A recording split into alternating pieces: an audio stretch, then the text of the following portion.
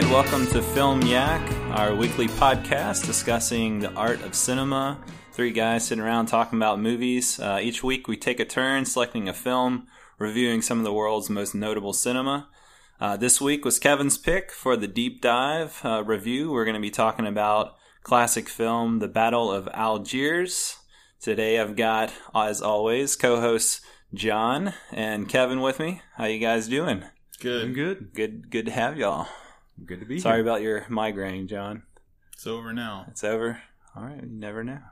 Don't say that. All right, well, before we get into the deep dive review, we're going to talk a little bit about what we watched. Yeah. All right, John, so what have you been watching recently? I watched a lot of stuff. A lot of stuff. I watched all 4 Scream films. Rewatched All right. the first 3 and then watched the 4th one for the first time. Was there a particular reason you got into that? Nicole, my wife, wanted to watch them, and I had been curious to rewatch the 2nd and 3rd one and see the 4th one because I haven't seen the 3rd one since the theater. I haven't seen the 2nd one since whenever it came out on video, and I like the first one a lot. So Yeah, first one's pretty solid horror. all directed by Wes Craven, all starring Neve Campbell and Courtney Cox and David Arquette. Yeah, And, they make it through all 4? They all do, yeah. Wow. And They live. that's a spoiler a little bit because you really definitely think that David Arquette dies in the first one, and you definitely think he dies in the second one, but he lives through all of them. This first one is still really good, holds up really well, really funny, really funny. I remember when me and a buddy first saw that, I guess like on video. I don't think we saw it in theater. Somehow we already had the Scream masks, and it was like right around Halloween, so we were just like running around in our neighborhood with the Scream masks on, being a bunch of idiots. Man. I like it. Still, I think it's really good. It's very, like, the killings are really brutal and violent. Yeah, it's very brutal. Yeah. It's a lot of, they don't really, it seems like pretty, it's pretty silly because of what happens, but it's also like kind of like realistic because, it's like these 2 high school kids who kill people, and they're not like supernatural, or it's not like a normal slasher film where it'd be some kind of unexplained, like Jason or Freddy or whoever. Right. This is weird because I randomly brought up Skeet Ulrich last week. Yeah. Did you? Yeah. We were talking about Newton Boys. It's like Skeet Ulrich. He's good in it, though. He's really, he's really good. He plays it really down the center. You really, when you watch it now and you know he's the killer, you think, like, how did I not realize this guy was the killer because he's such a skeezy? But then at the same time, he like denies it quite a bit, and like they find ways to make him seem innocent. Don't they like kind of set him up at first as the killer, and then you're like, oh, that's got to be him, and then they throw you a curveball, and then it ends up being him. Exactly. Yeah, they're trying to put him. They're trying to kind of like bury the lead or whatever. I guess. Yeah. But he's good, and Matthew Lillard's way over the top, but really funny and good. And the funniest person in the movie, though, is Jamie Kennedy. Is hysterical in the movie, playing Randy, the film nerd who works at the movie store. He's just the best. He's really, really funny. That's kind of like his breakout, I guess, or like when it's first starts pretty much him. all of them. I think Lillard. It was Lillard's first film too, and Neve Campbell was just starting. Was Lillard's Party of first film? 5. Pretty sure. Did SLC Punk come out before that? No, it was 99. Okay. 98, Yeah, 99. I was about to say I like 96. Matthew Lillard just for SLC Punk. Yeah, because he's great. So I watched. This thing you're talking about with the American Indian man. Anyway, so I watched Scream 2 after that, and Scream 2 is much worse than Scream 1. Ouch. And is that the one with like the bathroom scene, knife through the stall? Yeah. Okay. Yeah. That's it was like Omar Epps or somebody I don't know, some black guy at the beginning gets stabbed in the head. That's and pretty then rough. His girlfriend, who's played by Jada Pinkett Smith, is stabbed in the stomach. And it starts with the meta thing of like they made a film about the first film's events. And it's just fine. And then it just gets really convoluted and ridiculous from there. Just the reveal of who the killers are is really silly and just stupid and not interesting at all. And then the third one, you would think it couldn't get worse, but then the third one goes way down. The third one was brutally bad, really boring, really long. Not like way more comedic. Like they're trying to get really campy with it. Like scary movie-esque. Not that bad, but just more like later. like, you know how like Friday the 13th starts off really dark and everything, and then like they get campier and campier, and like same with like, you know, all your like Halloween and Hellraiser. And why do you think that is in horror movies? It's just like, what else are you gonna do, kind of thing? I think that there's always comedy. I think there's comedy and silliness in the first Scream, but it's like they just think that that's what they need to do. Well, I read that Scream 1 got an NC-17 rating because of the violence. Wow. And then Wes Craven told them to rewatch it and watch it as if it were a comedy. And then rate it. And then they rated it R after they watched it like as a comedy. So you didn't have to make any cuts? Watch it again, guys. So they say. Who knows? I don't even know if that story is true. That's true. But, right, I mean, but I could see that. Wait. It's a comedy, guys. Yeah. Wait. Just watch it again. And the third film plays more like a broad comedy, but it's not funny. And it's not violent like at all. There's very little graphic like killings in it or anything. It's just like everything's kind of off screen and implied. Anyways, this is pretty brutal. I gave it like a half star. And maybe they just got tired of all the like dark violence. You know, they're like, oh, let's make it fun. Oh, let's not even show the violence. Yeah, I don't know, you know, we're tired of this. But watched part 4 for the first time. Had to rent it because it's not on Blue unless you buy like a 4-pack. And then my wife owns the first 3 on DVD, so we watched the DVDs of those. But watched 4 on iTunes, and 4 is really good, actually. 4 is much better than 2 and 3. It has Emma Roberts. Oh, yeah. And Rory Culkin. Okay. Oh, yeah. And Hayden Panettiere. And they're like the new stars, kind of. It's also got Neve Campbell in it, but she's not in it as much. She's all old. Well, she is old. She does look way different because it's like 11 years in between that one and the... It's like Scream in a nursing home. No, she's not that old. But it's like she comes back to her hometown and the killings start again, and then who it is in this one is much more interesting than 2 and 3. Okay. Is it her? No, that was my idea for 3. Whenever we saw 3 in the theater, I was like, it should be Sydney. Neve Campbell should be the killer. Yeah, right. That would be interesting. But it wasn't. Too bad. So yeah, I watched those. And then I watched, in between all of those, watched all those on the weekend. Went on Saturday morning to see Good Time, the Safdie brothers film. Oh, yeah. Saw it twice, didn't you? Yeah. Was really liked it a lot. Had dinner with my friend Jonathan and his wife that night.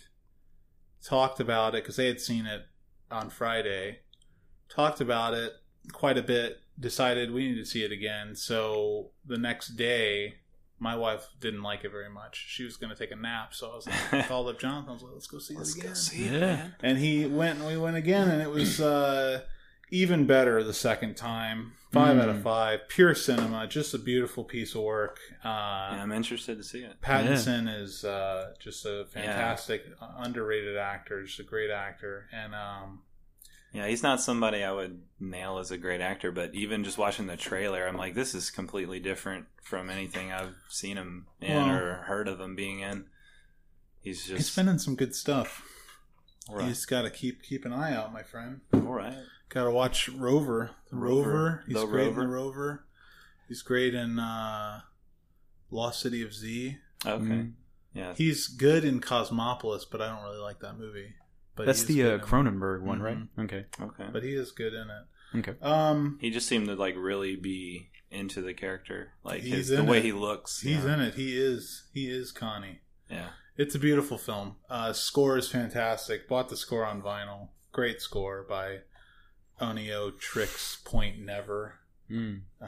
Just a great electronic score. Sounds like Tangerine Dream. Kind of reminds me of the Thief score. Okay. For Thief.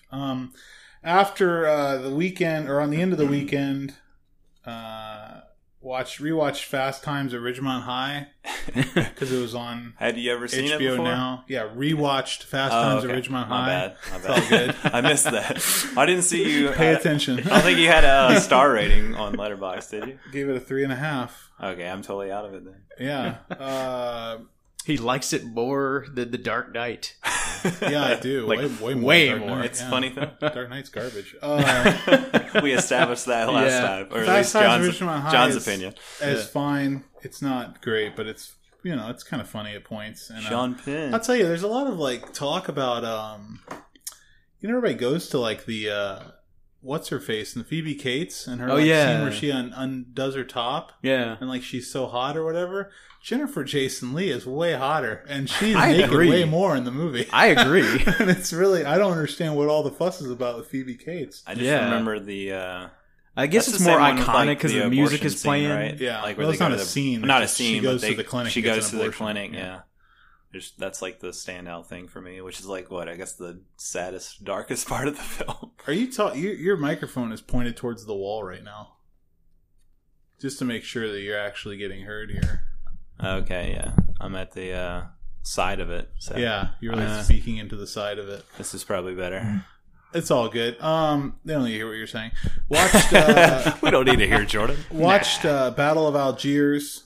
And then after that was reminded of Michael Collins a lot by Battle of Algiers. So rewatched Michael Collins, which is maybe a bit long, but really good. And my only complaint about it pretty much would be that it kind of descends into, I think it goes a little bit too far. Like I don't need necessarily to know about all the stuff at the end where like it becomes like a political drama toward the end. And I like more when it's about him like leading like a guerrilla army through the streets of Dublin, killing police officers. This is just like really cool. Love it. So then after I watched that, that spurred me on to rewatch Elephant. The Alan Clark short film Elephant about the IRA killings in the 80s, which is really good, very dark, very disturbing. Yeah, which is interesting because you mentioned Gus Van Sant's Elephant last week. Yeah, but this is I guess this is the movie that inspired his Elephant, but this is way different. Okay. Have you seen this? You haven't seen this? No, I haven't seen it. You should see this. Have you seen this? No. This is. I've seen Michael Collins, but I haven't seen Elephant. I haven't seen Elephant's it's just it's like 39 minutes long, and it's just a bunch of vignettes of people killing other people, and it's all based on like real IRA killings. All right. And so it's like a guy, like it'll be following a guy, and he'll walk into a building. And he'll walk into a back room and he'll just pull out a gun and shoot the guy who's in the back room, and then he runs out, and like and then he'll jump in a car and drive away, and then like cuts to another one. He does it again and again and again, and there's almost no dialogue, and there's no music, and it's just very it's very interesting. Then after that, didn't think I was going to watch anything else, but I was sick today, so stayed home, watched the other film on that disc, which is Alan Clark's film The Firm, starring Gary Oldman from 1989. He died in 1990, the director Alan Clark, and he did all of his stuff's on television, so like he did a lot of stuff for the BBC, and The Firm is actually technically a television episode of a show that was on the BBC, but it's become like its own film now because nobody remembers the show, and it's got Gary Oldman in it. Yeah. It's very, very good. I loved The Firm. It's about a soccer hooligan named Bex, who's played by Gary Oldman, who's also like a real estate agent, but he is also like part of this, hooligan outfit, which is what they call a firm over there. Okay. It's about like his rivalry with a different firm, and how they're all planning to go to Germany to this big soccer match, and at the soccer match they're gonna like fight or whatever. And a lot of different stuff happens, a lot of different like violent encounters, and then it all kind of culminates in this pub where they attack the other firm with like bats, and they all beat each other to hell, and then people are shot. It's very, very good though. Gary Oldman, just a typically, for that time, typically fiery performance from Oldman. He doesn't really do that anymore, but he used to be he's very angry. He does angry very well. Yeah. He screams a lot on this one. It's good. Yeah. It's real good. And it's got about kind of like how his life is falling apart because of it. Like his wife wants him to stop doing all of it, and he's like, no, because he needs revenge because they destroyed his car at the beginning of the film. My car. Man. And so my freaking car. He's really mad about it. And he's got like a baby. And at one point, like, he carries around this like an X-Acto knife, like a box cutter that he uses to, like, cut people with. Okay. And at one point, he's on the phone with like the villain of the film, and his baby son gets the box cutter and starts like putting it in his mouth cuts his mouth all up, and that's one of the main things that like drives a wedge between him and his wife. His son gets hurt, and then but yeah, it's really, really good. I recommend it. These are all on DVD. I'm pretty sure they're at the library, but if not, just grow a sack and buy them on Amazon like I did. They're fantastic. All right. Cool. All right, Kevin, what you got? Alan Clark. Real quick. Alan Clark is a director who doesn't get his due. He's a fantastic filmmaker. Every one of his films that I've seen is great. And he gave the first films to Ray Winston and Tim Roth. And like an early film for Gary Oldman. And it's just a very, incredible filmmaker that nobody ever talks about, and it's unfortunate. Cool. Very cool. Thanks for sharing. All right, Kev, what you been watching? Let's see. Yeah, I watched quite a bit. Let's see. First up, rewatched Hot Fuzz. I saw this in the theater. Seen it several times since, this movie still holds up after 10 years. It's still so good. It's so funny. The action is so good. The plot is so good. Like, there's literally nothing in this movie that I can think of that I don't like.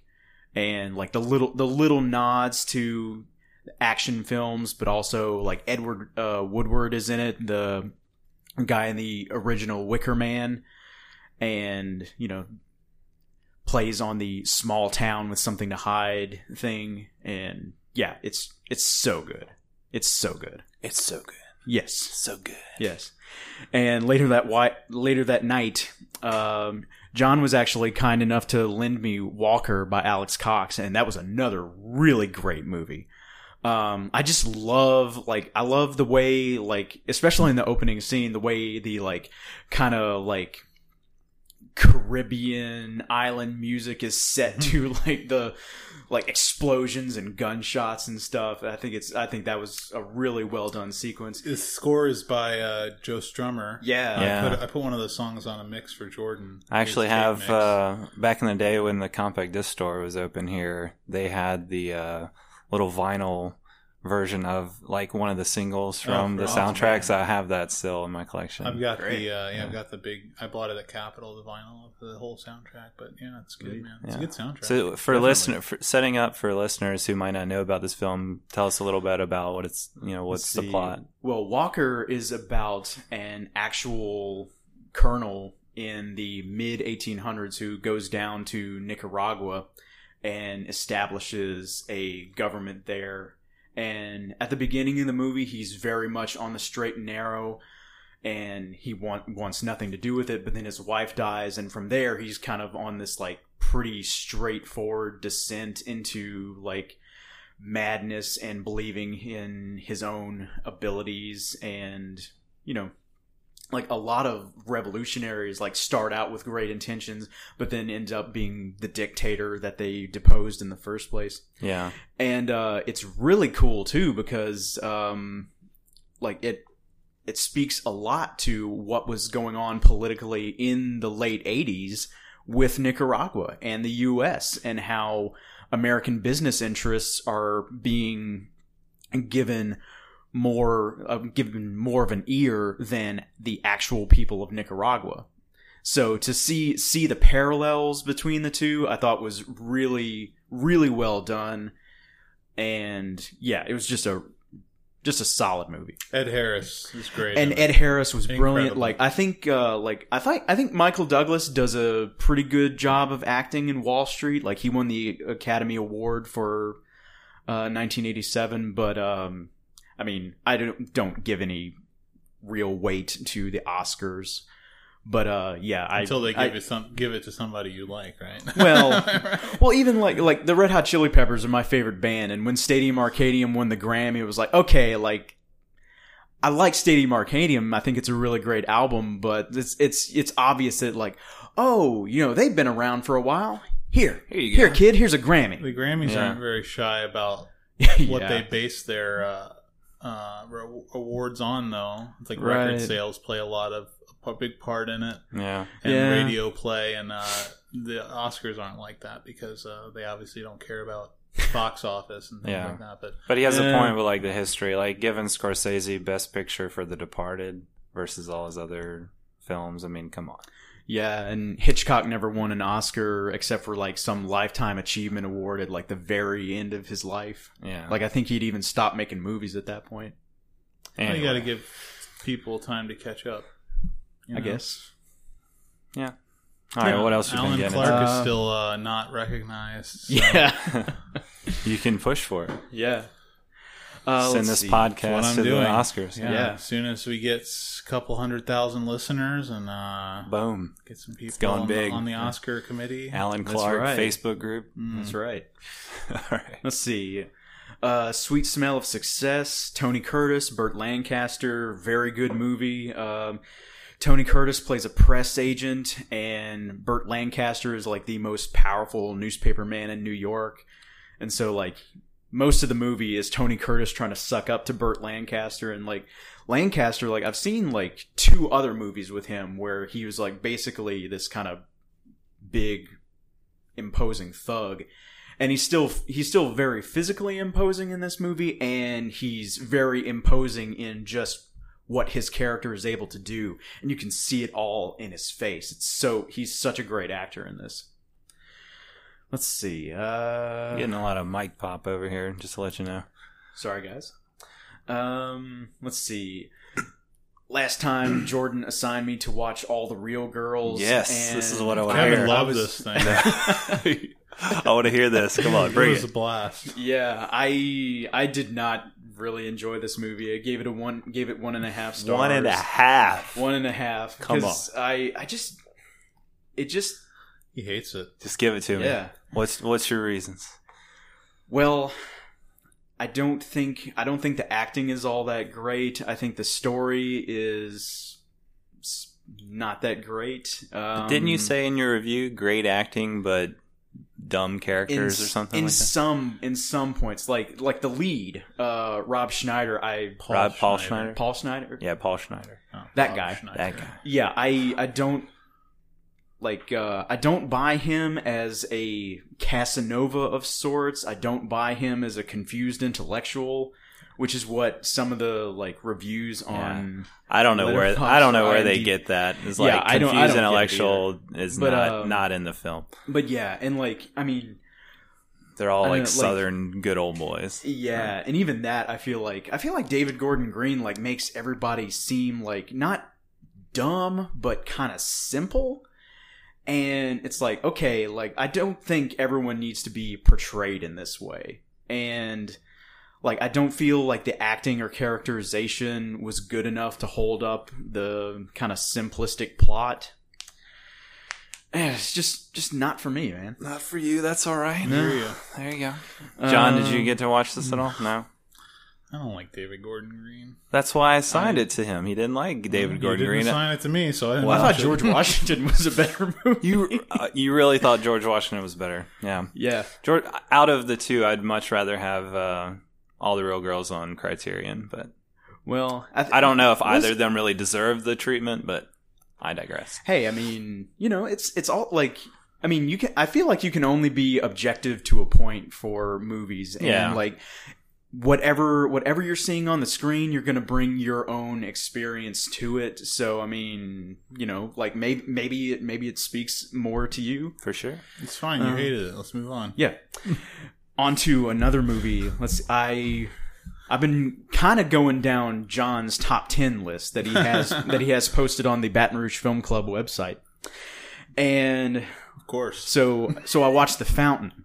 Oh, yeah. And, you're welcome. Yeah. You're welcome. Yes, like you made this movie. I've not been a Darren Aronofsky fan up until now. Like most of his movies I think are just not that good. But The Fountain is freaking fantastic.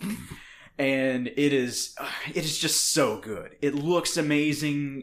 We don't have the Blu-ray in the library system, so I just watched it on DVD. This library is such a trashy place. I'm gonna edit that out. We have a great selection. I'm gonna buy this movie on Blu-ray because it's so good. It's like $10 it's on so Amazon. good. Yeah, it looks amazing. Tell me DVD. that Hugh Jackman doesn't put out the best performance ever in the history of cinema. Of course. Yeah. It's amazing. Like all the different characters he plays. He's incredible. And every decision that he makes acting wise, like you believe it. You believe it so much. Did and you he cry? does it so well. Just the emotion. I didn't, but I didn't I cried. I didn't actually tear up, but I was did. like I could feel myself, I was all verklempt. Yeah. Talk amongst yourselves. When Rachel Weisz dies and he's trying to bring her back, it's is that in the? I remember a scene where they're in the bathtub. It's a hospital room. But there's a bathtub scene, right? Yeah, there's sex in the bathtub. Yeah. Okay, but there's something about his anger or emotions in the bathtub area or at home. I don't know. Well, I just remember he gets upset because she's not telling him everything about her disease and what she's. I just remember him being very upset and angry and very believable. He gets upset and angry after she dies, and then he tattoos himself with a ring with the fountain pen. Yes, when he's killer. That's probably it. He's out of it. He's on another plane of existence. It's great. He's great. The film's great. That's you can see why it's so high on my list. Exactly. Let's see. You don't like The Wrestler? It was okay. You of all people should love The Wrestler, right? Big wrestler fan here. You say that, but that's the thing. That might be why. Being a wrestling fan, there's a lot of stuff them calling the match beforehand, him setting up the razor blade in his wrist tape so he can blade when he's doing a rest hold, but there's so many other things that are really important to wrestling culture and actual wrestlers, and you watch enough shoot interviews with wrestlers where they're talking about their real lives and what they go through with promoters and fans and trying to tell stories in the ring, et cetera, et cetera. Not a lot of that is enough of that is in the movie. Yeah, but he's not one of those wrestlers. He's and he's out of his prime. That's the thing he's too. Touring. Yeah, but he's not on Raw, Even then, there are plenty of wrestlers that would have been Jerry Lynn's a great example. He actually had to he looks a lot like Mickey Rourke does in The Wrestler, and at one point he actually had to cut his hair so people would stop mistaking him for Mickey Rourke. So yeah, but Jerry Lynn still kills it way later on in his career. Kind of around the time, because I don't know the first promotion, but the second and third shows that he's on are for CZW. So I see Chuck Taylor and Nigel McGuinness, Claudio Castagnoli, and a bunch of other guys who are in the movie. Out of my depth there. Should get you your wrestling wrestling podcast. When I was in 4th and 5th grade, but I don't know any of those names. Yeah, and see that's the thing. I didn't start watching Undertaker. wrestling until I was 20. I saw Ric Flair and Ric Flair and Sting wrestle. Yeah. That's all I got. Live at the Centroplex. Oh, that's awesome, actually. Anyway, pretty cool. Godspeed to Ric Flair. He's been in the hospital for the past couple of weeks. He was in a coma for quite a while, and he's recovering, so all the best to Ric Flair. We can promote this podcast with wrestling to the wrestling fans. Exactly. So let's see. All the film fans just dropped out. Let's see. So I finally watched the original version of Funny Games, and it is a very unique horror film. It is brutal from pretty much beginning to end. And every time you think it's going one way, it goes the exact opposite. And there's I don't want to spoil too much because if y'all haven't seen it, the remake and the original were both done by the same director. The remake has Naomi Watts and Tim Roth and Michael Pitt. Yeah. But yeah, you can watch either one of them and still get the story. But yeah, it's pretty great. let's see. Also rewatched Clockwork Orange, and I actually liked it a lot better than I remember liking it when I first saw it in like 7th grade, when I had no idea what movies were. Shocking that you liked it better than when you were 12 years old. Exactly. Yeah. Right? You hadn't seen it since then? No. Okay. Wait, maybe I have. But that's like your firm memory of it. Yeah, this is my firm memory of it. And yeah, so I'm not going to get into like differences in the book because no. But I think like Malcolm McDowell is really great in it. There's a lot of like visually great stuff. Wendy Carlos's soundtrack I think still holds up. But there's a lot of stuff in the movie that's just way too over the top and just ridiculous. Anything particular? Let's see. Like there's a scene where they go to the abandoned theater and they're interrupting a rape by a rival gang. Yeah. And like the great scene. And the thieving magpie is playing in the background, and like I love the and they're like flying through the air, and it's, I like the when he starts insulting him though. Yeah, how art thou? Yeah, thou globby bottle of cheap chip oil. Yeah, that's good. Because like beforehand, like in the book at least, he's talking about like, this was a real ugly guy, Billy. He's real ugly. Looks like a billy goat and smells like fried oil. It's been fried way too much. Come and catch so one of the Yarbles. Your problem was more like come and get one in the Yarbles. Was it the like the montage of the they're throwing like, the bodies? It's like clear that like they're obviously jumping on trampolines and all this kind of stuff. And like for like people to say like, oh, the violence is so visceral and so so in your face. Is that really what you think people are talking about when they talk about how violent the film is? That's what I've heard people say. That's not what they're not talking that about. Scene though. Not that they're scene. talking about the rape. They're talking about the rape and then the scene when he gets hit with the milk bottle and yeah. I mean that like obviously I'm not talking about that's like that scene is silly. It's supposed to be silly. That's like funny. Yeah, and that's the thing, like with the quote unquote ultra violence, it's like, violence as an art form, etc., etc. And I can kind of see that. I don't know, like for me, it like especially when like they're playing the music over it, and it just distances you so much from the violence, in my opinion. When he the one Droog like disrespects him or whatever, and he cuts his hand. Oh yeah, that's violent too. That's like really dark, man. Because when it's all in slow motion and everything. It's like his friend, but like kicks him in the nuts and then he slices his hand open. Yeah, that was pretty rough. Yeah.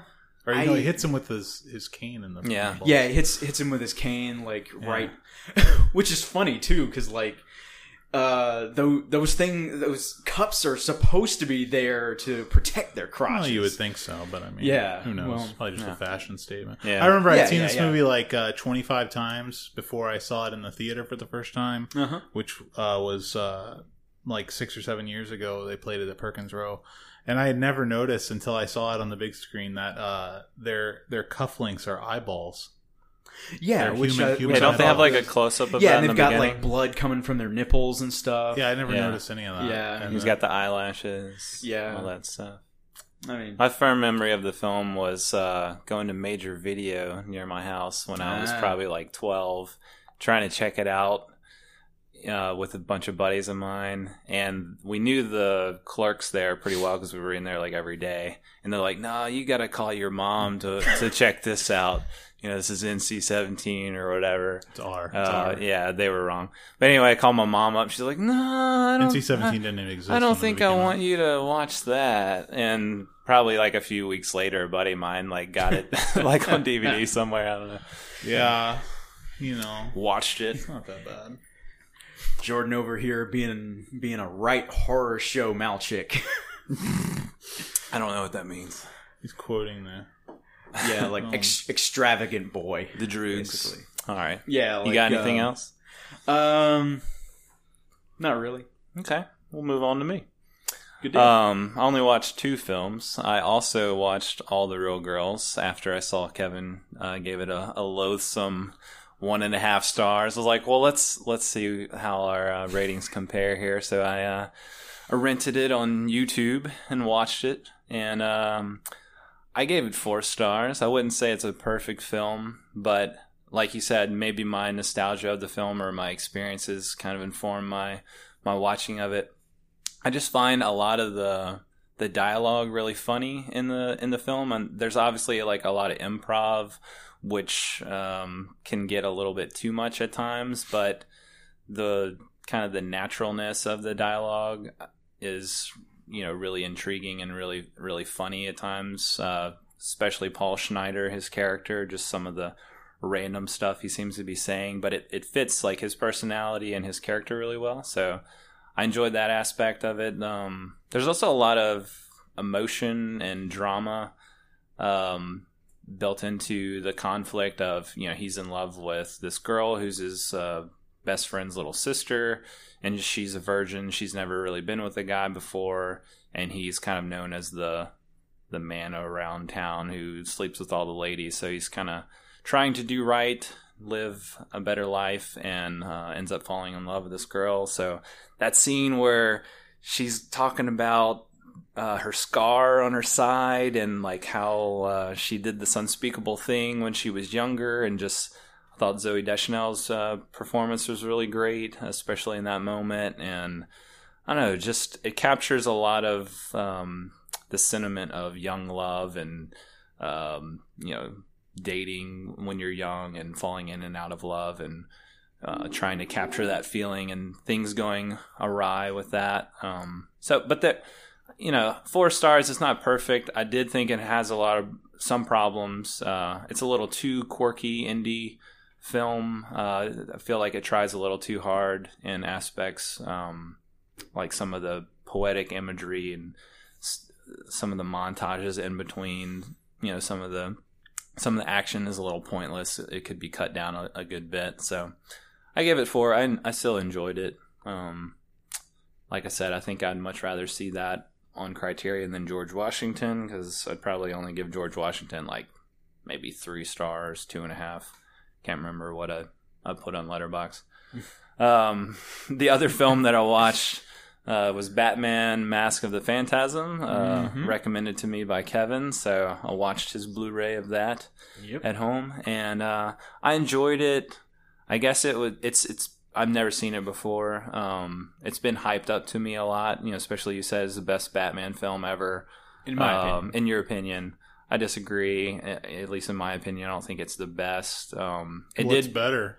It did feel like it felt just like an extended episode of the animated series. That makes it the best. That makes it the best. Every episode of the animated series is better than every Batman film. I just felt like no, done. We're done. We're done. I felt like well, especially for a theatrical release, some of the animation in it was just a little rickety. Like especially early on, like some of the character movements and stuff were a little stiff. Some of the dialogue was a little cheesy. Just I don't know. I mean, some of it was good too. I'm not saying like hands down it's all bad. I gave it I think I gave it 3.5. I thought it was decent. It was fun to watch. I thought the characters and the plot were interesting, and that they really get into like the head of Batman, like his past and like what he's going through. You know, the whole like, you know, I'm a man but also a superhero, and like his romance with Andrea in the movie. Yeah. So I thought it was, you know, it's good, but parts of it fell flat for me, and yeah, like it just felt a little episodic, or it didn't have like the gravitas of like the Nolan films for me. I mean, I'm not a huge fan of The Dark Knight or Dark Knight Rises. I did like Batman Begins. So I think those films are just a little bit more impactful, like emotionally.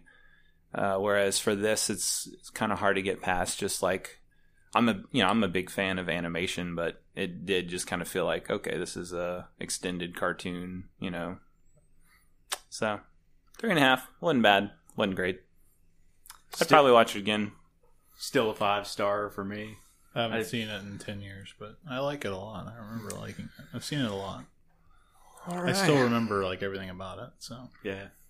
Yeah, it's Joker's in I there. like when he it's fun. goes out for his first night of crime fighting and his like ski mask. He's got the ski mask on. That's badass. Yeah. That's so good. He's trying. I like when he's trying so hard too. Yeah, and I like when he discovers that the thug in his memory is the Joker. Yeah, and he draws the face on him. That's that's great too. It does have like interesting backstory for the Joker. You don't really see. Let's just elsewhere. keep talking it up. Eventually, he'll be at a 5 before the end of the show. Oh wait. Yeah, maybe no. Dude, that scene in the graveyard. It's like after we saw McCabe and Mrs. Miller. Jordan he didn't like it at all, and then we talked about it for like 20 minutes, and then it's a 4.5. I wouldn't say I didn't like it at all. You were talking trash about it though before, and then I was like countering your points, tell you what I liked about it, and then you were like, oh, you know what, it's pretty good, I guess. I would have at that moment, coming right out of it, I probably would have give it like a 3.5. But then talking, sometimes I do sit back and process the film after a while. I start to like it more than I did originally. You've got to. And with that film, it was probably the ending, fell flat. But then you start thinking about all the other great things throughout the middle of the film, and you're like, oh yeah, that was really good. I think the ending is the best part about it. But I didn't like the last shot. It's amazing. Anyways, you're a fool. I'm a fool apparently. Well, let's get into what we plan on watching. John, what's next on your watch list? Anything and everything. I rewatched some stuff and maybe been downloading. Oh, I've been downloading some documentaries that I'm going to watch, like We Jam Econo, Story of the Minutemen, and Breadcrumb Trail, which is a Slint documentary. And another documentary called Instrument, which is a Jim Cohen film about Fugazi. I've been downloading a lot of music documentaries. Planning to watch all of them at some point. Sweet. Have you watched Year of the Horse yet? No. I need to watch that too. I will eventually. Yeah. Not, I don't know. It's just, it's like, where do you find the time to watch anything, Yeah. Well, you got time to watch Fugazi. You got time to watch Neil Young. I don't have time to watch Fugazi. Just call in sick a couple more days. Yeah, right. The kids will be all right. All right, what about you, Kevin? Let's see. I'm going to continue the Alex Cox kick and watch Sid and Nancy. That just came out on Criterion. Oh, yeah. Day before yesterday. All right. Ooh. Blue? Yeah, of course. They don't release things on just John doesn't DVD mention anymore. anything unless it's Blu-ray. Amen, This brother. is true. Yeah. Let's see. I'm going to watch Carlito's Way. Yeah, good choice. Have you seen it? Not yet. Okay. I mean, One of John's favorites. I like De Palma, so... Ooh, you're in for a treat, buddy. Don't hype it up too much now. I have, but it's been a long time. You should I can't rewatch that too, I couldn't man. really do a value That's judgment on it. Those are both great. Brian De Palma's Carlito's Way a joke. Shut up. Carlito's Way it rules, man. I just wanted You're to gonna say love that. it so good. Yeah. Let's see. I actually like Carlito's Way. Who doesn't? I'm going to rewatch... Maybe this guy's 2-star Ted. Nah, he'll love knows? it. Anyway. I'm going to rewatch the Nolan Batman movies because John was talking about them last time, and having just rewatched Mask of the Phantasm because I realized I haven't seen any of these movies in at least 5 years. So, see what happens. I'm going to rewatch Children of Men because I know that I've seen it, but my memory of it is very, very foggy. Great movie. Yeah. Saw that with John and Logan in the theater, and it blew our minds. What movie? Children of Men. Oh, yeah, it was good. It's been a while. Yeah. Pretty good, though. Probably need to rewatch it myself. Quaron is a real hit and miss, man. Yeah, Gravity was rough, man. Gravity is terrible. His Harry Potter film is boring. Speaking of which, I actually watched Y Tu Mama Tambien. Yeah, I'm not a big fan of that either. No, it's okay. I do own it, but it wants so hard to be Unbearable Lightness of Being. The book. That's interesting. I haven't seen the movie. That's interesting. I haven't seen or read either. I was trying to, very frank about sexuality, et cetera, and coming of age movie, and it's just. Yeah, I'm not a big. I'm not it's really in Spanish. I love. That's not. I like I'm joking. Gail Garcia Bernal a lot, though. Oh yeah, which awesome. one is he? He's one of the two men. Oh yeah, okay. Gail Garcia Bernal. Bicycle Diaries. Motorcycle Diaries. Bicycle Diaries. I don't know. Science of Sleep. Bicycle Diaries is David Byrne. Oh yeah, that's right. Book. Yeah. I don't know. But yeah, Diego Luna is the other guy. Yeah. Bicycle Thieves Diaries. Diego Luna is the guy who's in the new Flatliners with Ellen Page. Yeah, which you got to be psyched about that one. Oh, totally. Like you can see it in my face. They can't, but y'all can. Yeah. I'm not looking at your face. I'm looking at the wall. Just accept the beauty, Jordan. Okay, I can't. That's why I'm looking at the wall. I can't. You need to put a veil on. Whatever. All right. What I plan on watching, I still need to watch Coffee and Cigarettes and Ghost Dog to complete my Jarmusch kick. My pick for next week's going to be Cinema Paradiso, so plan on watching that. I've never seen it. You've never seen it? I've never seen it. That's why I'm picking it. I'm not going to waste my pick on something that I've seen. I've got too much to watch. That's true. You do have a lot to watch. Can I just tell you, your top 100, it looks like you're a 19-year-old like film student. Thanks, John. I'm sorry, bro. You got Citizen Kane is on there. How can I not put Citizen Kane on my top 100? Would Citizen Kane be on your top 100, Kevin? No. Why? I mean, hey, these are my picks. These are my picks. And also, he I don't know if you noticed, he added like 115 things to his watch list in like one day. I did see 40. What were you doing? You were like going. Well, we were talking about and just grabbing stuff that you hadn't seen before. I did that. I knew you did that. I was like, I've seen everything on this that he's. Well, hey, you had a good list. So I was like, all right, let me. I haven't seen a lot of this, and it's good, Kevin's been watching a lot of your stuff. top stuff. So I was like, all right, we can all compare our thoughts. So it'll be good for the podcast. Man, totally. But I stand by my top 100. I think those are all great films. Okay. I haven't seen. I've seen 80%. And Citizen Kane is not one where I'm like, I'm gonna go watch that every week of the year. But I guess it's a mixture of objectivity and personal interest. Well, personal interest, but it's like, even though it might not be my favorite film that I want to watch all the time, I still got to give it credit for what it is and what it does. I think it's really boring, personally. Each their own. Same here. It's true. I do think it's amazing. I've heard that a lot about it. Made that when he was 25. I mean, it's the camera work by itself. Yeah. But just invented a lot of.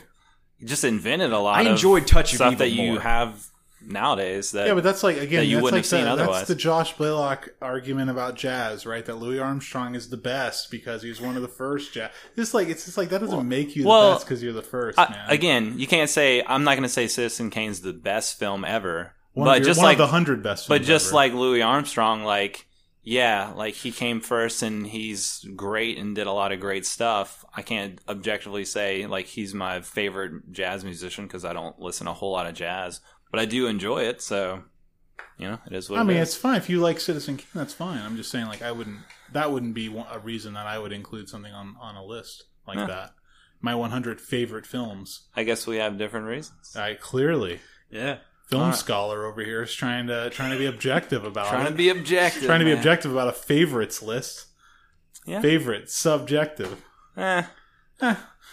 We were talking about that a little yesterday about All the Real Girls, like how each of us, what we bring to our own review and what we're bringing to the movie when we see it, and et cetera, et cetera. Yeah, a film review is more based on your personal feeling about the film or your personal experience with it, versus a film critique where you're trying to analyze the film. As more like an academic way where you're looking at the different elements and, critiquing, looking to try and be more objective. I'm not saying you can be objective, but you're trying to be more objective. I understand what you're saying. Not putting or pushing your personal feelings into the story. Right. I don't like that character because he's a jerk, so I'm going to give this movie a bad review. Versus okay, why is he a jerk? How does that work for the film? That's not what you're talking about either. You said, okay, so an academic critique where you say something like, well, the way this is edited doesn't work because it doesn't tell this part of the story correctly and it's confusing, right? Yeah. That's still subjective because it's confusing to you. It doesn't mean it's confusing to everybody. That's what I'm saying. Some people would get that editing was amazing. Yeah, so you're trying to be objective. I'm not saying you can be. It all is ultimately subjective, but I don't know. I hear you. I digress. Anyway, so I'm going to watch Cinema Paradiso. Need to watch Moon, which I've been looking forward to watch. I love Sam Rockwell. It's that director's only good movie. All right. How many does Duncan Jones have? Duncan Jones. He's got 3. What else did he do? Source Code in World of Warcraft or Warcraft. Oh, good. Rough. Okay. Well, yeah. He might have done something else. I don't plan on watching either of those. Moon is way better than both of those movies. It's like David Gordon Green just went downhill after. It's a good movie. I guess. Jeff Nichols' Shotgun Stories. I haven't seen that, and I love Jeff Nichols. He's one of my favorite directors, so plan on getting into that. So that's what I got. Word. All right, let's move on. Kevin, we're going to get into the deep dive on Battle of Algiers. That's right. You just give us a little brief synopsis about the film? So, Battle of Algiers. We start in Algiers, specifically in this one section of Algiers, the Kasbah, and it follows one guy. Well, it follows quite a few people. It's very much a documentary feeling movie. But it follows a bunch of different characters through the Algerian War of Independence against France. And it starts off with little things. There's a committee who says, we want these changes. Starts off with some violence, and then from the Algerians, and then there's some violence back from the French, and it kind of goes back and forth, always upping the ante, before finally this one lieutenant colonel is called in to really kind of put a stop to all of it. But yeah, I think so it goes through that, and like it's very much, you see both sides of what's going on in the war. A lot of confusion, a lot of moral ambiguity. Yeah. How about tell us why you chose this as your pick for us to watch? I chose Battle of Algiers because I thought, well, I mean, we'll get further on to this in the review, but I thought it was really well done. I thought that the documentary feel was really great.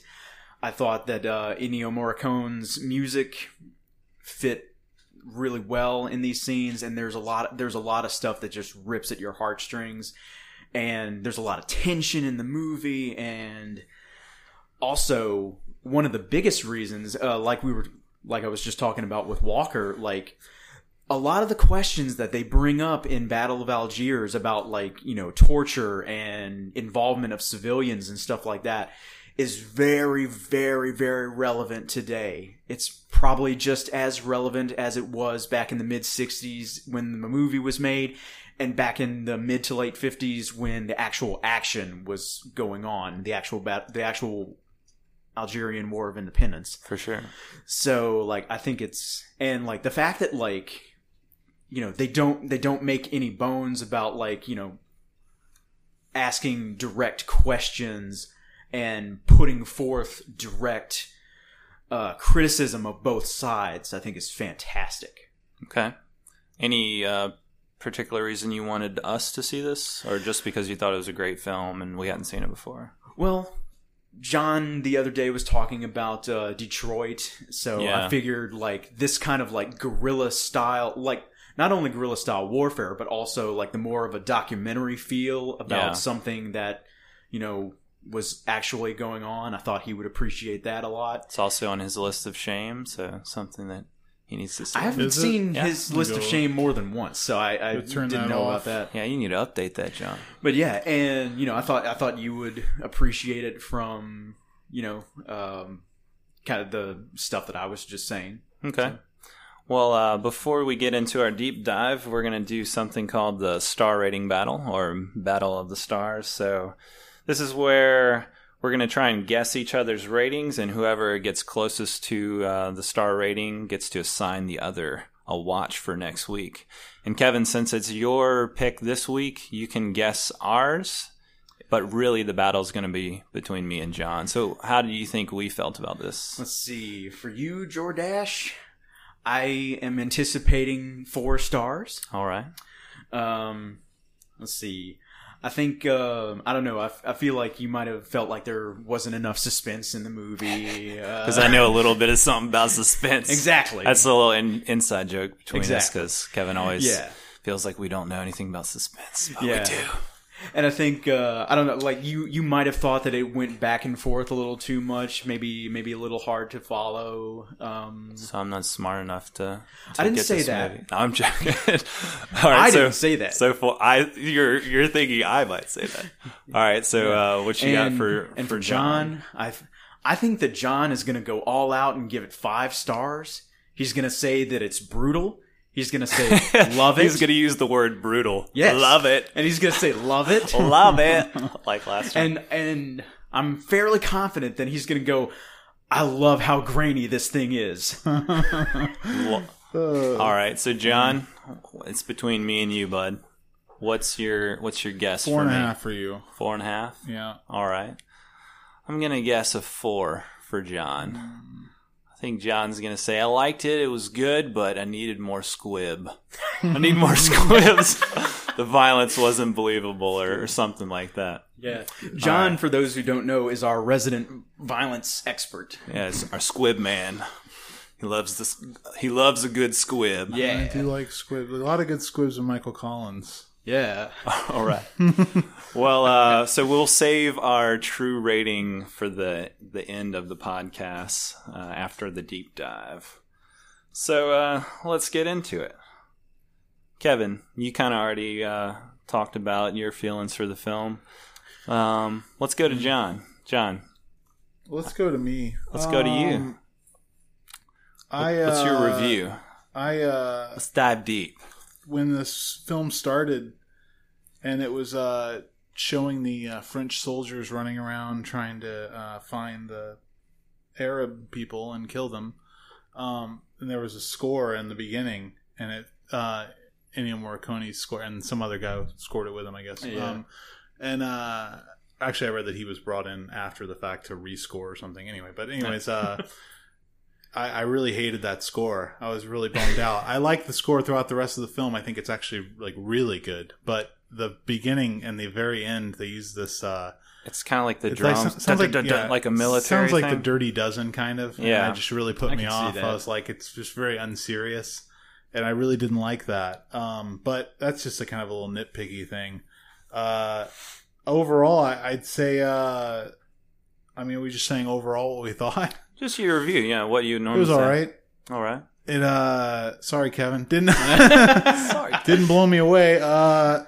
Didn't dislike it. Just more than anything, it just made me want to watch Michael Collins again. Just because they're both films about insurgencies against imperialistic forces in another country, and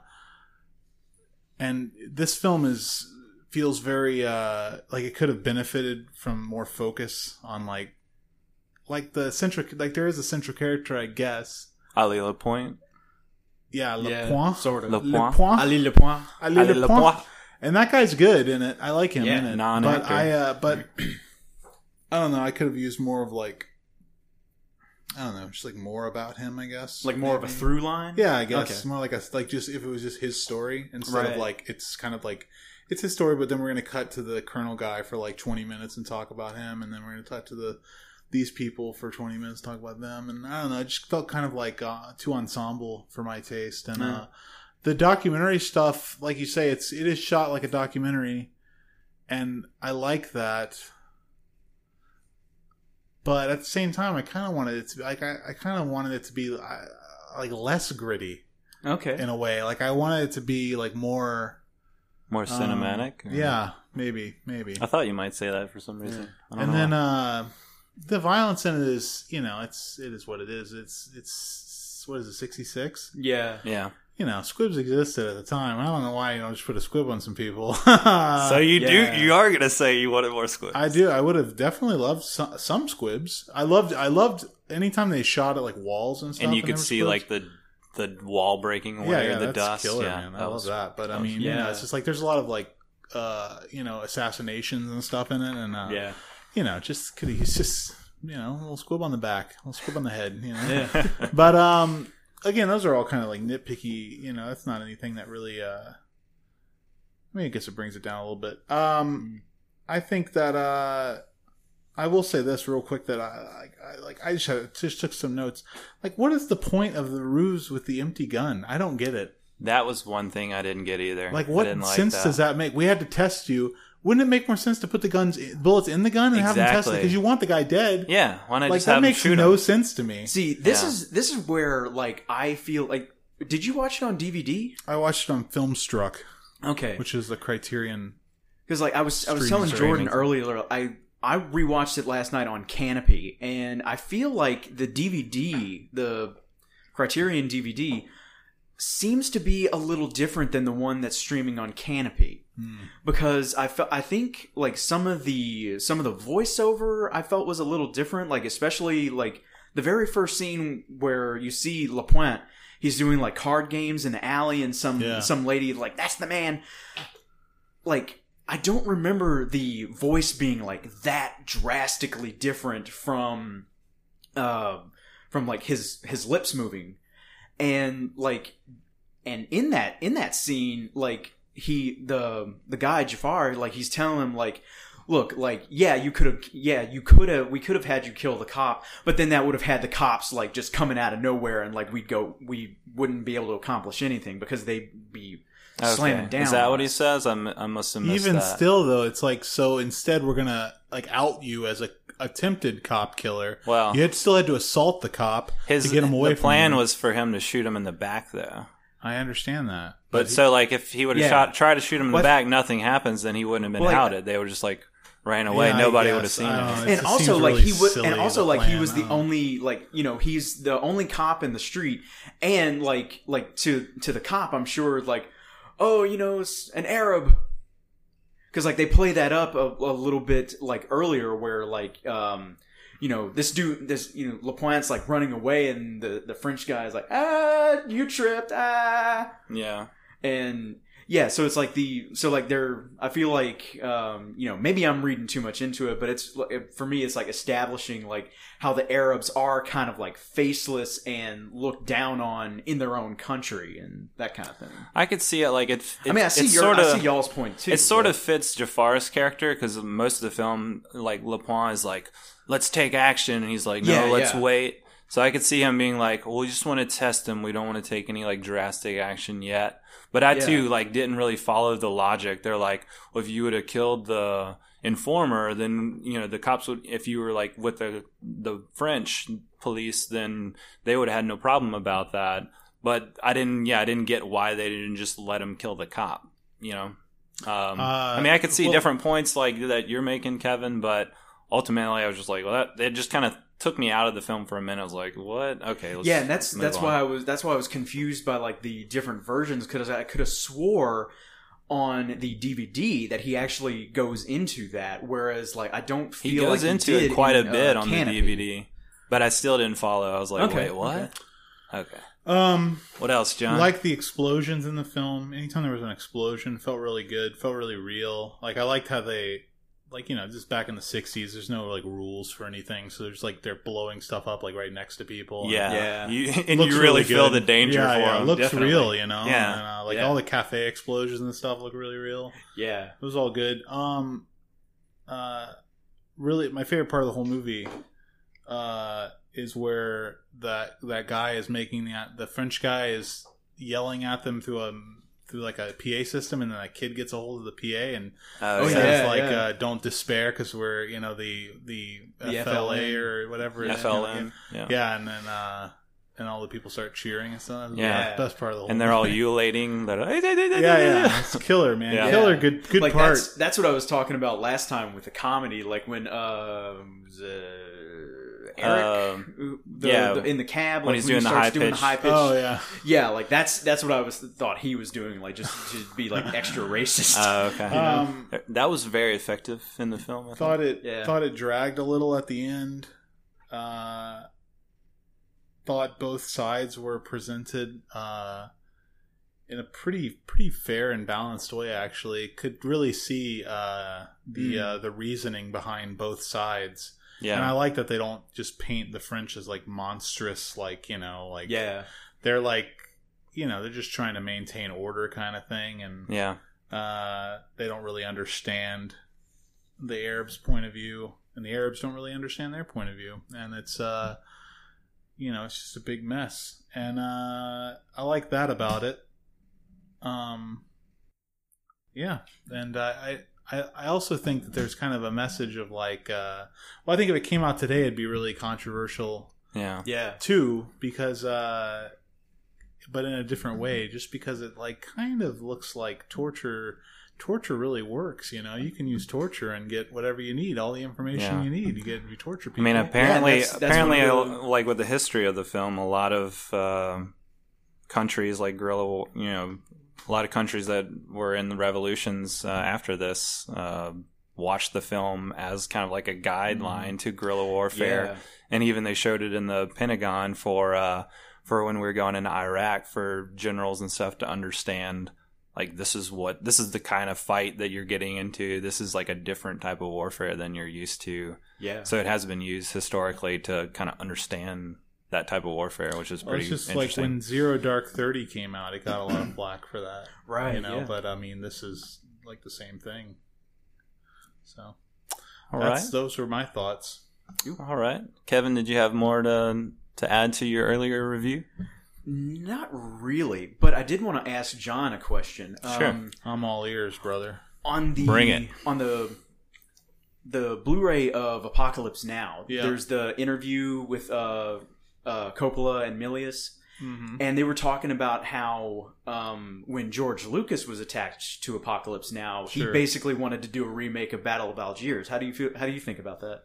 I'm not familiar with that part of the story. Although it's been a long time since I've seen those interviews, but I do recall that when George Lucas was planning on doing it, he wanted to go to Vietnam during the war.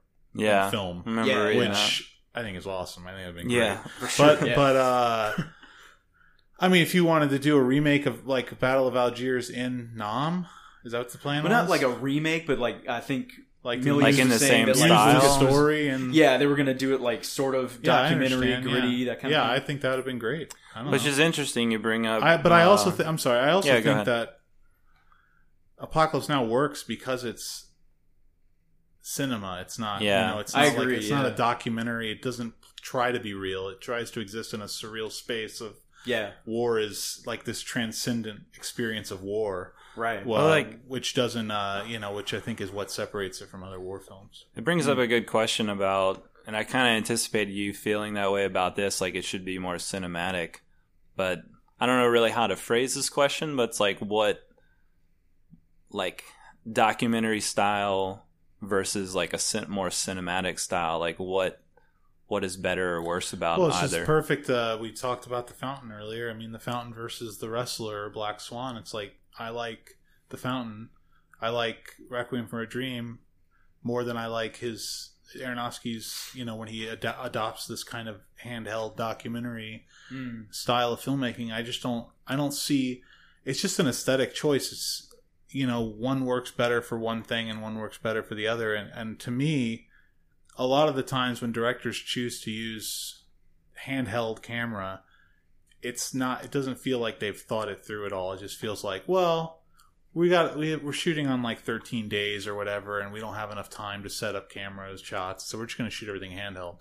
And for something like The Wrestler, especially, doesn't seem 100% necessary. I don't know what it adds to it to shoot it handheld and like a documentary. And to try to get that, except for the fact that they're shooting a lot of scenes with like him interacting with real people. From that perspective, I understand it. But and I like The Wrestler a lot. Don't get me wrong. But like, and for this film, not saying this film doesn't warrant it. I mean, if this definitely warrants it more than something like The Wrestler, because it's trying to tell a very real story, like something that actually happened. I think that's why they don't focus on characters too much, and there's no like extra, like there's no love story or anything like that in it, which I appreciate. For sure. It's just a personal preference. I mean, my favorite film of all time is Apocalypse Now. I prefer all films to look like Apocalypse Now. It's beautiful. But you make a good point that it depends on the story you're trying to tell. And I mean, it's like, also, I mean, there's not Schindler's List. Spielberg shoots Schindler's List in a very cinematic way. And, I mean, it's gorgeous. And then when they go to whatever, Dachau or whatever, or wherever it is, the death camp, and then it's all handheld in the death camp, because again, he's trying to get at something like, this is real now. It's like, we're outside of the story now. This is the real thing that happened. Yeah. And also to convey like a kind of frenetic, like off. Sure. Yeah, that too. But I mean, it's not like it's a really slow scene, but I mean, yeah, I think that he's just, I mean that's an example of when it makes sense to do it. You know, it's like, there's a thought process that you can see on the screen where it's like, Spielberg and Kaminsky are saying, well, you know, we should probably go handheld now, because it makes more sense. You could tell it wasn't like a budgetary concern or anything like that. It was right. Yeah. You just make that choice for the scene or the story or the film that you're trying to make. Yeah. You brought up Lucas earlier, which is interesting. I didn't know. I kind of forgot that about Lucas trying to make Apocalypse Now and wanting to do it in the documentary style. But that actually makes a lot of sense when you consider his first film, second film, I guess, American Graffiti. Yeah. Second film? Yeah. Because it's shot it's like a documentary. It's documentary style, and it's really great. I like it a lot. Just the look of it's really interesting and very different from what we know today as George Lucas and green screens and Star Wars and everything. For sure. So that would have been interesting to see his version. Yeah. All right, well, we'll get into my review of Battle of Algiers. I loved it. Thought it was great. It really did blow me away. I thought it was dramatic. It was very emotionally impactful, political, suspenseful. I thought it worked on a lot of different levels. I loved the cinematography, like the realistic documentary style, and it owes a lot to like the Italian neorealism movement that it kind of comes out of with Rossellini. So I'm a big fan of Bicycle Thieves and Rossellini and that whole movement. So it worked for me in that way. And it's very realistic. I mean, I can't think of another film that's probably more realistic that I've seen. Like, it's a really good, gritty, just dark, realistic film. And like in some of the trivia I was reading, was talking about how in the US version they had to put like a disclaimer at the beginning that, no newsreel footage was used in this film. And I can see why. Like, parts of it I'm thinking, wait, is this newsreel? Like, I could be convinced that it is, but none of it is. It's all staged and very choreographed, but it looks very real. So that in itself is just amazing to me. I thought the acting was really great, especially having non-actors in most of the roles, except for Jean Martin, who plays the Colonel. But like the guy who plays Ali Lapointe, I thought he had a great presence just about him, like his face and like the confidence and like that kind of youthful rebellion that he exudes. I thought, he was really, really like just dynamic to look at. Just like anytime he was on screen, he's just like has a very interesting look about him. Yeah.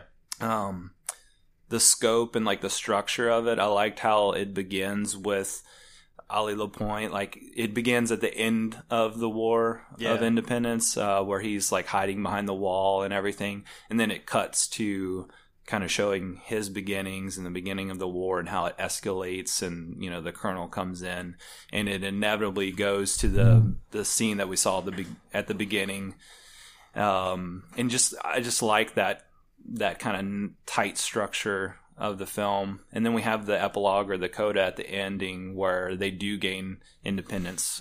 Spoiler, but I mean, if you know anything about history. Yeah. And that last scene, that last shot where it's just like the riots in the streets and the it's like all smoky and there's, dust and smoke and just chaos everywhere, and the cops, it's like the one scene that does feel really cinematic but also very realistic, where the cops are like, go back to your homes, like, what do you want? And the people are like, independence, our pride, and it just feels so like visceral and real. It does do a really great job, the film, of being balanced and like even-handed with both sides. Like, you see atrocities from both the French, like torturing the people, and the Algerians who are just like bombing civilians.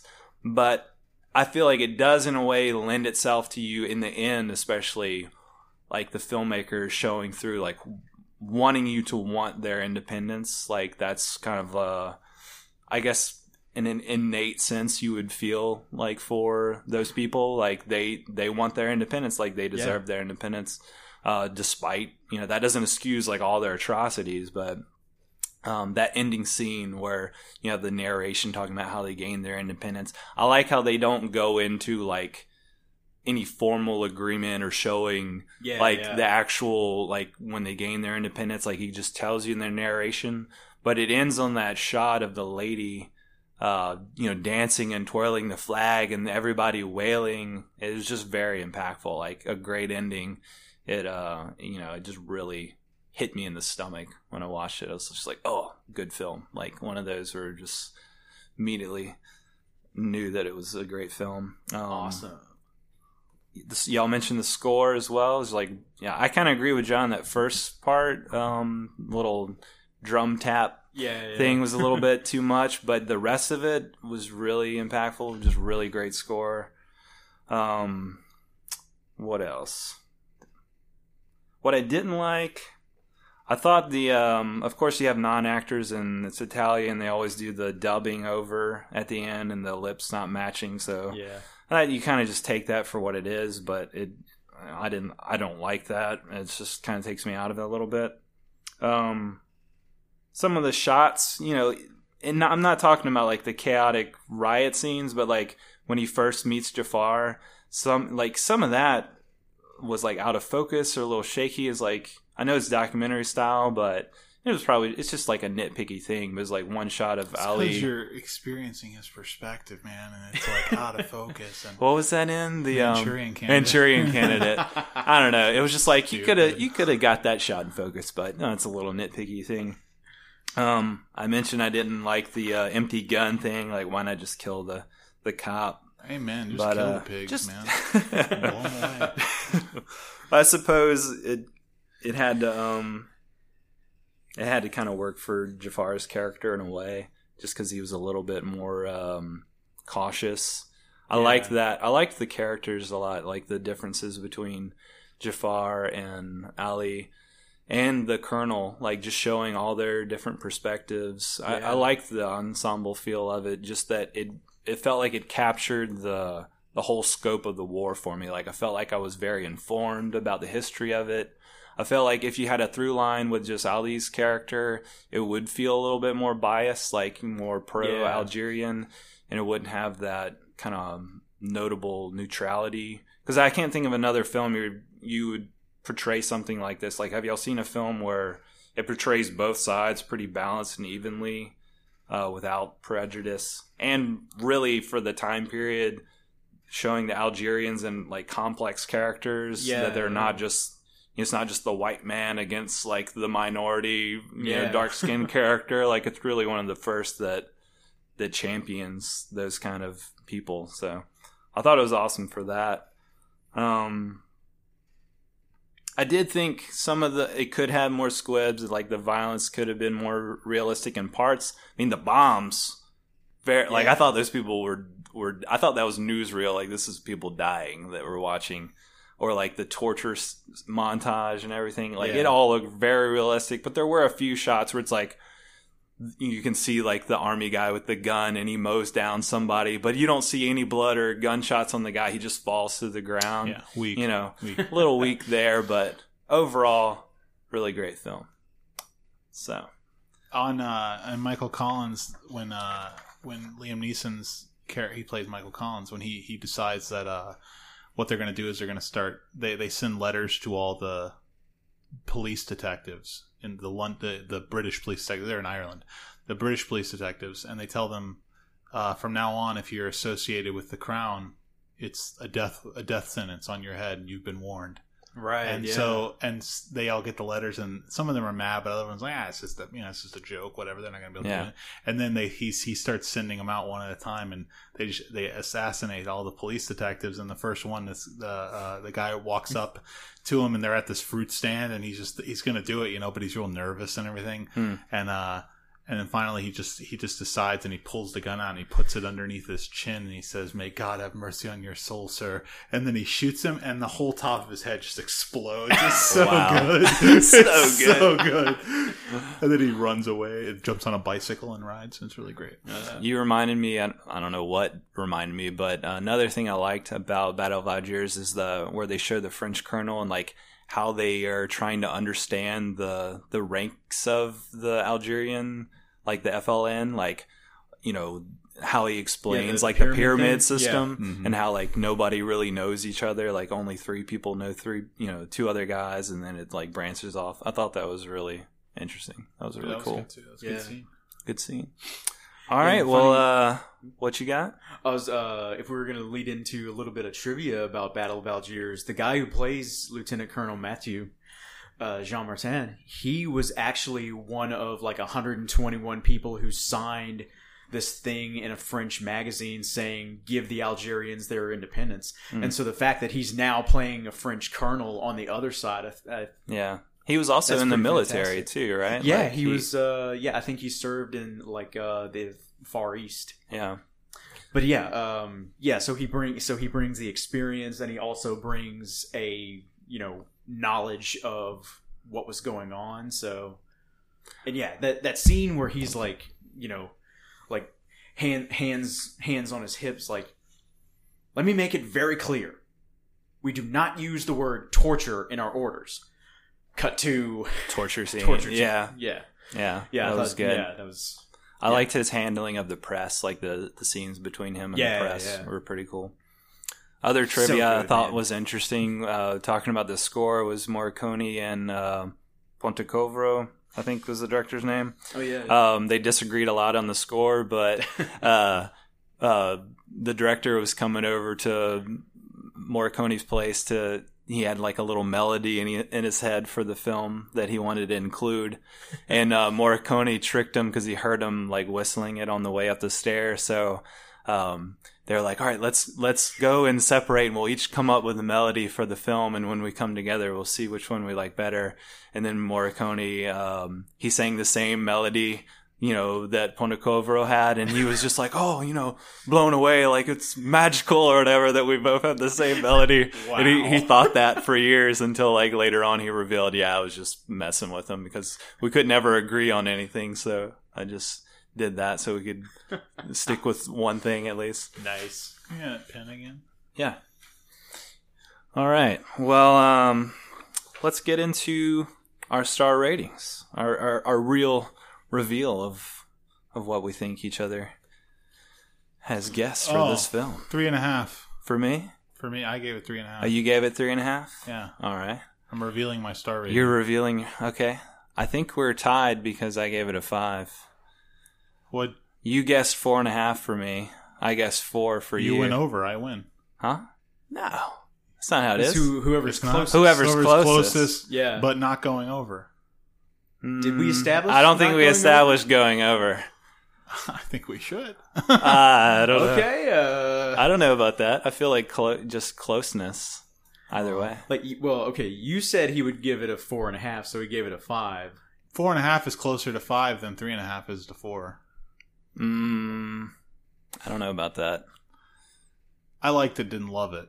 If you were at a 4.5, you could still love it and be 8. See? 4.5, love it. 5, love it. Same. I think we should do a tiebreaker with some trivia. That's fine. Yeah, let's break the tiebreakers out. Who's going to win that, I wonder? Oh. Well, obviously, it's going to be Jordache. Directors or what? What do you want? I don't care. Let's do general, because we did directors last time. Yeah. I'm grabbing from the middle. I might have a better chance here at the trivia, so against the trivia master. We'll do 2 each? Sure.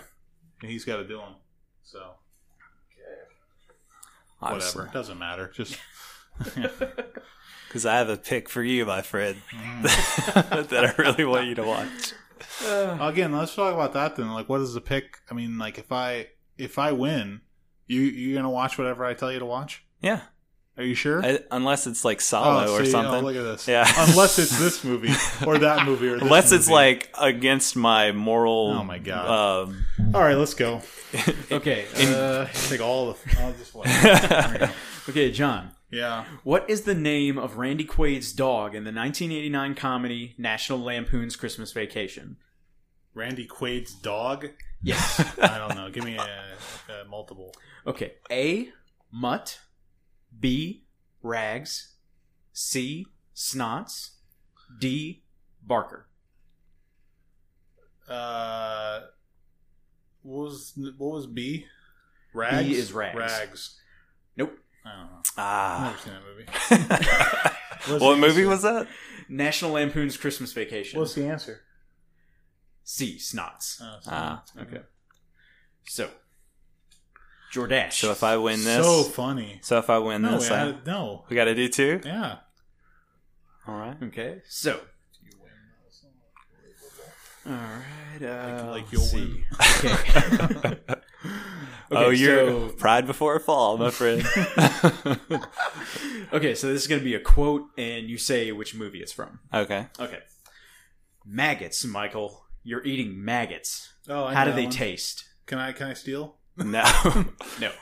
No. give me multiple the choice. options. No. Yeah, you no. got options. I could do it without the options. That doesn't I should matter. win. This is my quote. I should win. This is my card. Unbelievable. This is supposed to be the tiebreaker, All guys. right. Okay.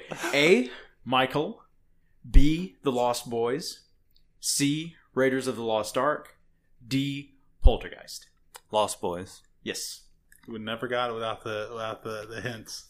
Nope. Unbelievable. But How I fair got is it. that? But I got it. Why don't you throw me a softball like that now? A softball. All right. Underhand over here. Unbelievable. Needs a little help.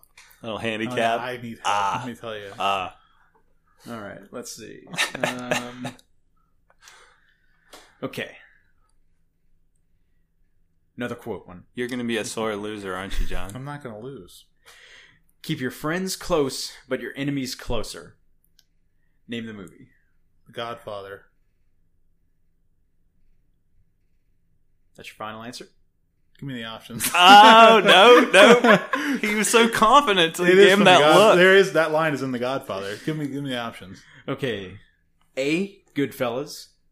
B. Godfather Part 2. C. Casino. D. Dangerous Liaisons. Godfather Part 2. Whatever. Still. C. You would be just as fastidious on the technicalities, Mr. Man. Whatever. Yeah, but when it comes to him, he's like, oh, whatever. Yeah. All right. What are we going to do if I get this? You got to do one more each? Yeah. This is an interesting Or we both one just here. assign... This is Sign Jordan's. You're looking at me still. This is Jordan's. Okay. Okay, Jordan. What film marked Tom Hanks' directorial debut? Easy. A. Big. B. That Thing You Do. C. Turner and Hooch. D. Joe versus the Volcano. Joe versus the Volcano. Nope. No? Ah. Can I steal? Big? That Thing You Do. Ah. That was my second choice. Crap. So technically, John wins. Yeah, John wins. Was there ever any doubt? Or Whatever. I'll see you in hell, my Can you friend. just throw me another one for fun? Well, here's an interesting one. All right. To name the movie, like y'all will both be able to name the movie, but Lay it on me. Blade Runner. Tyrell had told me Rachel was special. No termination date. Blade Runner. Yeah, but that's obviously from the Wait, it narration. really was? Yeah. I just guessed it before you even said it. That Yeah, was I know. weird. That was weird. Well, like it's Tyrell had told me Rachel was special, no termination date. So, like, obviously it's Blade Runner, but that's clearly from the Harrison Ford. these voiceover? cards are old. Yeah. That was before the voiceover got cut. Yeah, the voiceover. So I was like, That's from the theatrical release. That was really weird, though. I've never actually I just watched the randomly said theatrical Blade version. Runner. You should have given me that one, man. I won. You that win. would have been too easy. Yeah. Like I'm over Then here John would trying have to be complained that you impartial, gave but- me a softball, huh? 2 softballs. I'm not trying to complaining go about anything. I just won, so we're good. But you would have. I always would have won. I agree. All right, John. So what does Jordan have to watch? I have no idea. All right. Well, Haven't thought about you it. think of something, and honestly, now I think extra hard because he won't watch half the stuff I wanted to watch. So I don't know about what that. do you want him to watch besides Solo? Enter the Void. What is that? He's not going to watch Into the Void. You go read about it and let me know if you'll watch it. All right. No, don't read about it. That's the whole point. He's not going to. He'll turn it off after 5 minutes, 10 minutes. Maybe so. I think you would. Which is disappointing because it's a really great film. Are we doing top 5 war films now? Yeah, let's do top 5 war. All right. John, you go first. My top 5 war films are all 4 of them are Vietnam films. So it's not surprising. Deal with it. This in no particular order, except Apocalypse Now is obviously number 1. But after that, Full Metal Jacket, which rules. Platoon, which is good. Born on the 4th of July, more about the effects of war. 2 Stone movies. Yeah. Actually, 2 from his Vietnam trilogy. Yeah, that's right. That's right. You think there'll only be 2 from the trilogy? Number 5, Heaven and... I'm just kidding. That wouldn't be anywhere. Which one was that? Heaven and Earth. Oh, okay. It's his Oliver Stone made his final Vietnam film. Yeah. Number 5, Thin Red Line. Honorable mention, Casualties of War. Okay. All right. How about you, Kev? Let's see. So, not in any real particular order, but Lawrence of Arabia. You guys in y'all's non-order. All right. I just wrote this 10 minutes ago. I give you Number 1. I'll give you a pass. Number 1. All right. Lawrence of Arabia. All right. Number 2. Apocalypse Now. Okay. Number 3. Inglourious Bastards. 4. Battle of Algiers. Algiers. 4. Battle of Algiers. 5. Merry Christmas, Mr. Lawrence. All right. And honorable mention, The Duelists. Okay. I thought you might have Mr. Lawrence on there. Definitely. 5 out of 5. Still need to see it. All right, for me, my top 5 war films. Number 5, and this is in descending order. Number 5, Hurt Locker. Great film. Number 4, Full Metal Jacket. Even though it's been a long time since I've seen that, Platoon, Patton, or The Deer Hunter, so I kind of have all those grouped together in my mind at that level. Number 3, Battle of Algiers. I really thought it was a great film. I can see why it's rated one of the top 5 war films, or one of the top war films ever made. Number 2, Dr. Strangelove, or How to Stop Worrying and Love the Bomb. Really great satire of war. And number 1, of course, Apocalypse Now. Great stuff. Yes, indeed. All right, well, that's our show for today, guys. Thanks for listening. Make sure to subscribe on Apple Podcasts. If you have any feedback for us, you can email us over at feedback@filmyakpodcast.com. Also, our website, filmyakpodcast.com. Check out all our episodes or learn a little bit more about each of the hosts here. And we'll see you next week. We'll be discussing Cinema Paradiso, my pick for the week. So if you want to, you can go check it out on YouTube or iTunes or wherever you get your movies. And we'll see you again for more Film Yak.